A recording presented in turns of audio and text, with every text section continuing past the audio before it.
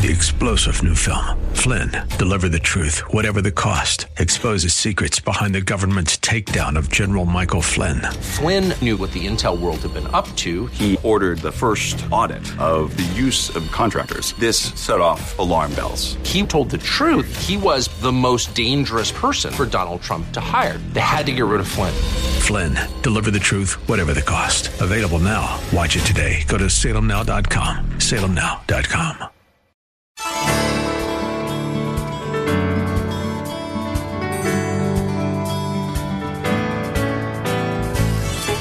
Hello and welcome as we lift up Jesus with Pastor Dudley Rutherford. I'm Kyle Welch. In the challenging times we live in today, we believe that God's holy word is the single most important source to all the answers we need and are searching for. Jesus tells us in Matthew 7:24 that anyone who hears his words and puts them into practice is like a wise man who builds his house on solid rock. It is our hope with this program to help you grow in your daily walk with Jesus Christ. Lift Up Jesus is part of an outreach ministry from Shepherd Church in Los Angeles, California. Our pastor is Dudley Rutherford, and we join him right now with his message for us today. The book of Nehemiah would have been one of the greatest stories that have ever been told if it had ended at the end of chapter 12. I'm going to tell you what happens. I'm not going to go through the details of this 13th chapter. I'm going to give you a bird's eye view. I'll give you an outline. You can look at it, and then I want you to read it on your own time and go through all the details. But if you go back to chapters 9 and 10, the people living there in those walls made 4 vows or promises to God. This was back in chapters 9 and 10. The people of God had made these 4 promises. One, they pledged to submit to God's word. That was the first thing they promised. The second thing they made a vow was that they promised that they would live separate from the world, which is what we've all been called to do as Christians. We're to be different than the world. Can someone say amen? The third promise they made was to keep the Sabbath, which is a big part of the Old Testament. And the fourth thing that they had agreed to was to support God's work. And of all of these vows, they are all good, they are all righteous, they are all pure, they are all loving. They were the right thing for them to do. And what happens as far as the timeline goes, in chapters 9 and 10, the walls are rebuilt. They make these vows to an almighty God. In chapter 11, it tells you all the people that were there. The remnant is still intact. And then chapter 12, they have this worship service, which should have been the end of the story. They should have lived happily ever after. But something happens at the end of chapter 12. Nehemiah goes back to Persia. If you remember, if you've been with us in chapter 2, when he had the courage to go to King Artaxerxes and ask for permission to go to Jerusalem and do all this, in chapter 2, verse 6, King Artaxerxes asked Nehemiah 2 questions. He said, "How long will it take you, and when will you be back?" That was back in chapter 2. Well, after all the walls are completed and the people are all there and they've all made vows and they've recommitted their lives to God, and after the worship service, Nehemiah, he keeps his promise to King Artaxerxes, and he goes back to Persia. He's there for about 12 years. And while he's gone, and oh, it hurts me to tell you this, in 12 short years, while Nehemiah's in Persia, the people living in Judah, they backslide. They break all 4 of those commandments, those promises, those vows. And as you go through the 13th chapter, they break all 4 of these vows. They do not keep a single one of those 4 vows.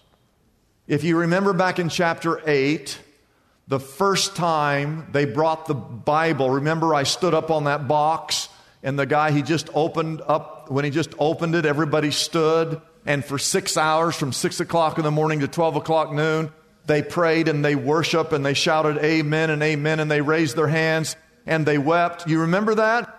That was in chapter 8. And here we are in chapter 13. Now they're already ignoring it. They're disobeying it, cutting corners left and right. They have lost their reverence for the Word of God by the time you get to chapter 13.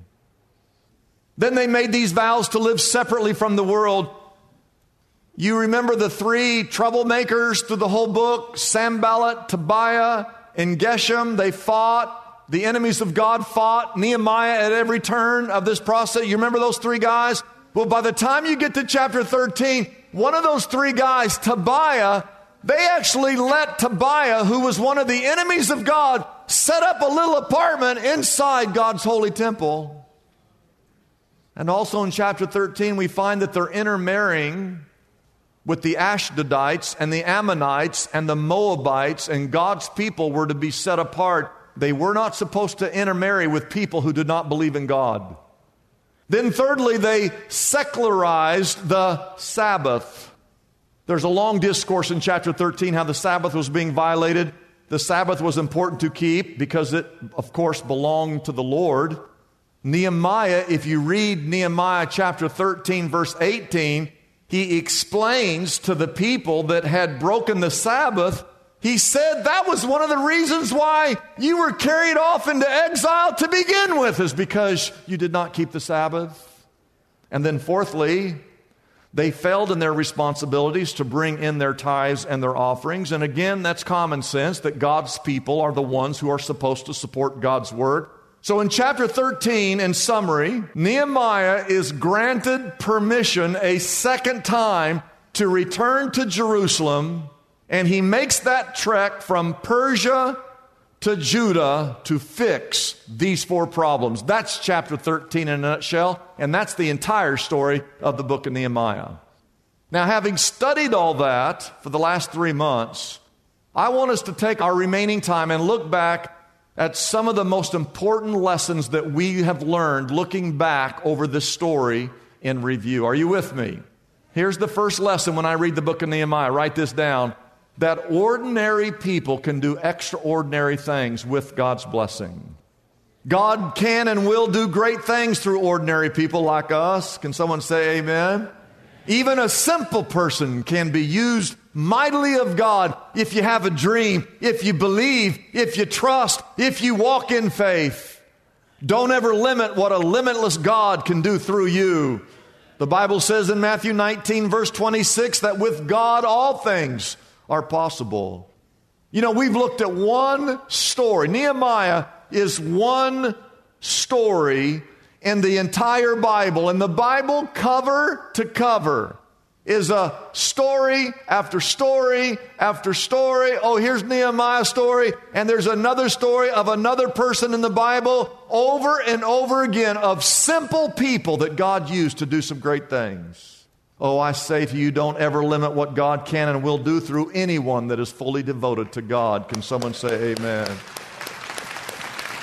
Number two. Here's a second lesson I've learned for each of us. We all need to become people of prayer. This whole story is bathed in prayer. Every time you turn around, Nehemiah is praying. Prayer is what brings God into the equation of whatever it is you're dealing with. Prayer brings focus to whatever it is that you are burdened about. Prayer is what unlocks the power of Almighty God. Prayer, in essence, keeps your heart pure and moldable. Prayer is teaming up with God.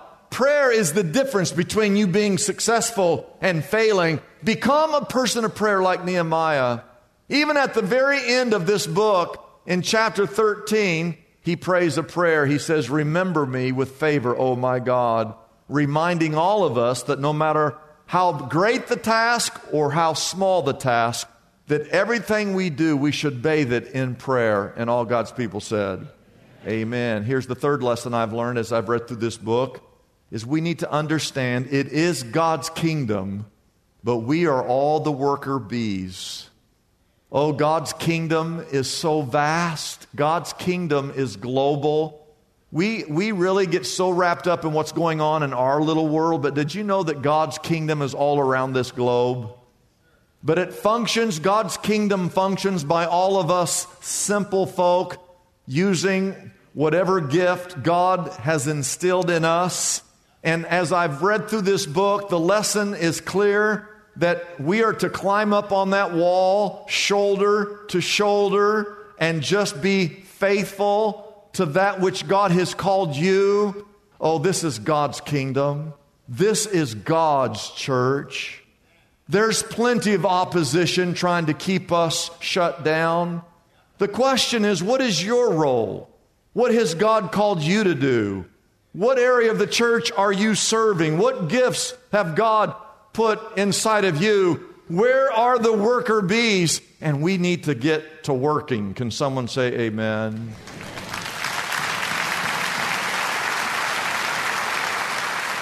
Number four, here's what I learned when I read through Nehemiah, is that anybody can quit, but joy comes to those who endure.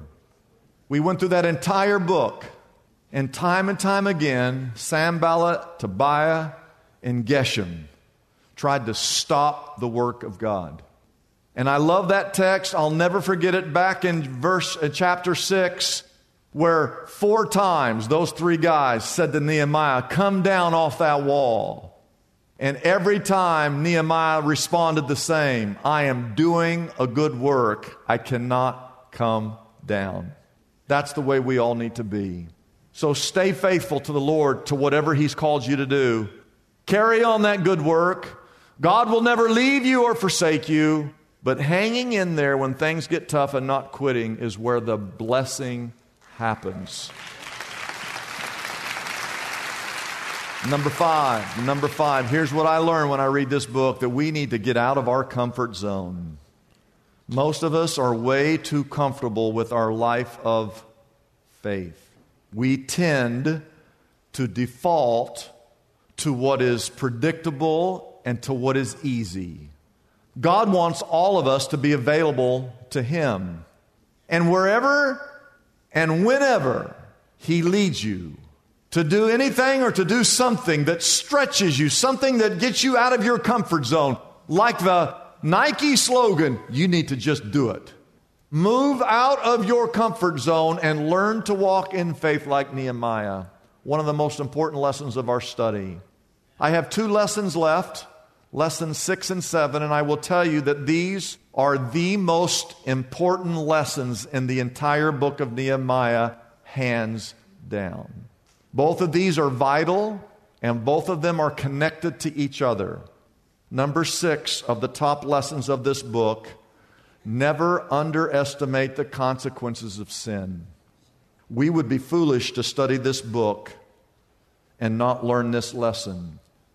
I want to take you back to some dates on your timeline here, and these aren't in your notes. We've been looking at this time period around 586 BC, which was when King Nebuchadnezzar and the Babylonians came and destroyed Jerusalem. That took place in 586, and then the Jews were carried off into captivity, where they were held for 130, 150 years, and that's when Nehemiah came up, and where God allowed the Jews to start coming back. But there was another exile in the year 733 BC. I want to explain that to you just to give you a little bit of context. But at that time, Israel had been divided into 2 kingdoms. It was still Israel, but there was a north and a south. And the north was basically Samaria, and the south was basically Judah. That's where Jerusalem was. Well, in the year 733, things were so bad that God allowed the Assyrians to come in, and they took all the Jews living in northern Israel. They conquered them, and they carried them back to Assyria. There was already one exile back in 733 BC. Now, if you were in Judah at the time and you saw all that, you would think, well, we better start following God, because if it can happen to them, it could happen to us. And you know what? It did happen to them. King Nebuchadnezzar, under the judgment of God, did come to Jerusalem, and they destroyed the temple. They destroyed the city. They destroyed all the walls. They carried the Jews into captivity 1,000 miles away. What we've been reading about here is 130, 150 years later, where and you can read the book of Esther and Ezra and Nehemiah, where God finally, he because of His grace, He allows the Jews to come back once again to Jerusalem and rebuild this city, rebuild the temple, and rebuild these walls. We're looking at the grace of God in the book of Nehemiah. And we've seen, you've been here, they they made these vows before God, and they committed to follow God and to renew their covenant with God. And so everything was good. But what happens eventually, and we've already seen it in those 12 years that Nehemiah was gone, they began to backslide, and things got so bad. It was eventually in 70 AD where the Romans came and completely destroyed Israel again, Jerusalem again.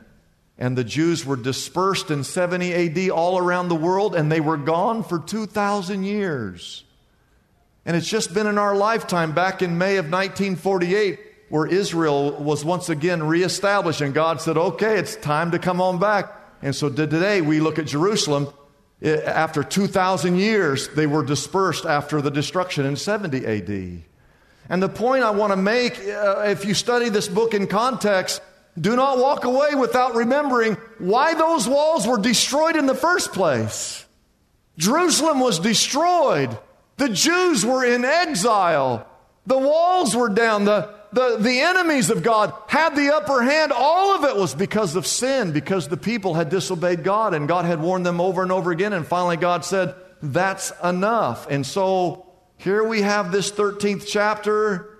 They have backslidden again, and I just want you to know that it's easy to backslide, and it's why you and I need to get up every day and renew our commitment and our love and our devotion to the Lord God. And we have to be careful.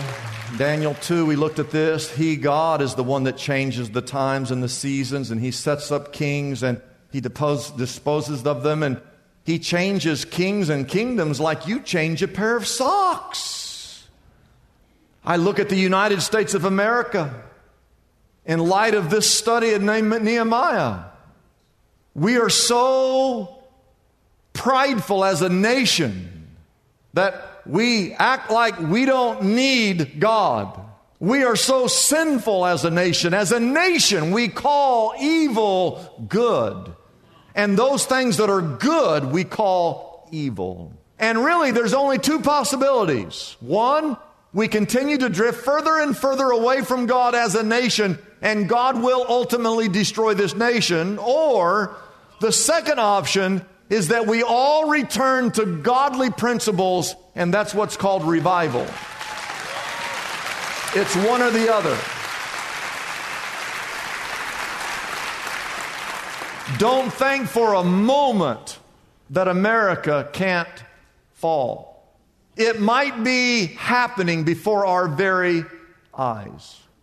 I could prove to you, and God burdened this on my heart, and I just knew that I would not have time in this message, but I will in a future message. But I could prove to you scripturally, because of the shedding of innocent blood and the 1 million babies that are aborted every single year in this country, and because of our culture that has become more and more godless, and because of the indifference to sin, and because we call evil good and good evil, and a list of other things, I could show you scripturally that as a nation, we are already living under a curse. Don't ever forget, our God is a great and holy God. We are grateful for the way that He continues to grace us and to sustain us, but God will not be mocked. And we as a nation will reap what we have sown. The church in America, those of us who call ourselves Christian, we should stay on our knees in prayer and be humble and be devoted and be committed to living holy lives. Do not let sin creep into your life. Do not let sin creep into your heart. Do not let sin creep into your family. Do not let sin creep into your church. Do not let sin creep into your body. That's what I learned when I read through the book of Nehemiah. And number 7, the last point as we close, and the most important lesson in the entire book of Nehemiah, that is, we should always stand on the Word of God. Interwoven through this book is that everything rises and falls with the people of God following the Word of God. All the work that we do here at Shepherd Church is in complete vain if we as a church neglect the Word of God. I believe that the main reason why God's hand of blessing is upon this church is not because we are politically correct, but because we are biblically correct.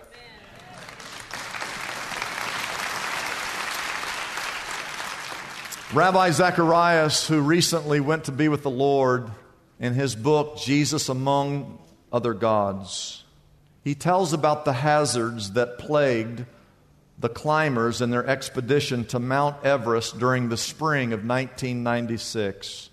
That year, a group of climbers attempting to reach the summit resulted in loss of life. One of those who died was a man by the name of Andy Harris.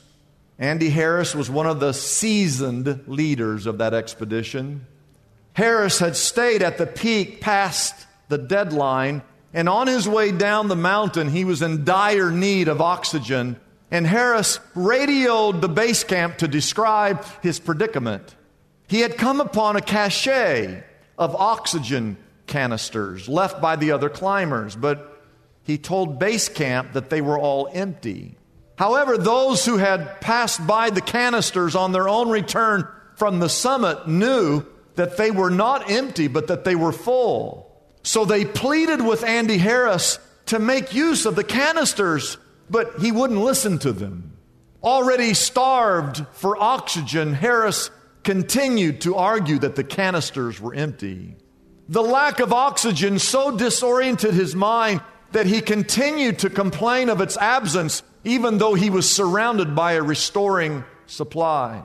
The very thing that he held in his hand was absent in his brain and ravaged his capacity to recognize the truth, killing him in the end.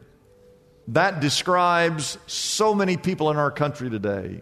Their brains lacking life-giving oxygen of God's Word. It's killing them, even though almost every household in our country has a Bible inside their house.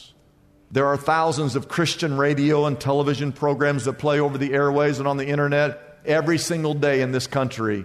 The Bible is preached, the Bible is taught, the Bible is communicated, yet people do not recognize its power to save. Romans 1:16 says, I'm not ashamed of the gospel because it is the power of God for the salvation of everyone who believes, first for the Jew and then for the Gentile. James 1:21 says, therefore, get rid of all moral filth and the evil that is so prevalent, and humbly accept the word planted in you, which can save you.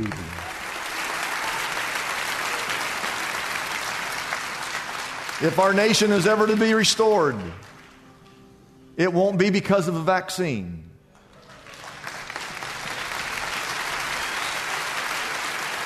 It will not happen because of a political party. It will happen because God's Word is preached and taught and studied and obeyed, and only God's Word can change the downward trajectory of our nation. This book.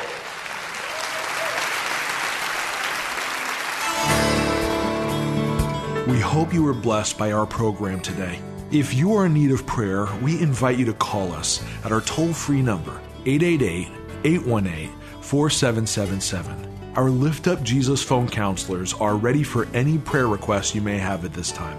You can also contact us right now if you'd like to receive a copy of today's message on either CD or DVD.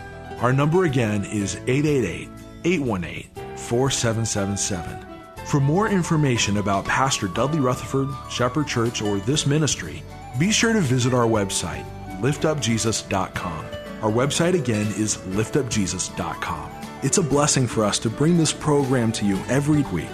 We exist only by our faithful partners who support us through their prayers and financial gifts. If Pastor Dudley's message has been a blessing to you, we would like to encourage you to consider joining in partnership with us so we can continue to be here to bless others with this important ministry. Your gifts, whether large or small, are greatly appreciated and go directly to help keep us on the air. You can find out more about supporting us by calling our toll-free number, 888-818-4777. That number again is 818-4777. You can also support us by going to our website, liftupjesus.com/reach. That address again is liftupjesus.com/ and then the word reach. I'm Kyle Welch, inviting you to join us again next week at this same time as we lift up Jesus with Pastor Dudley.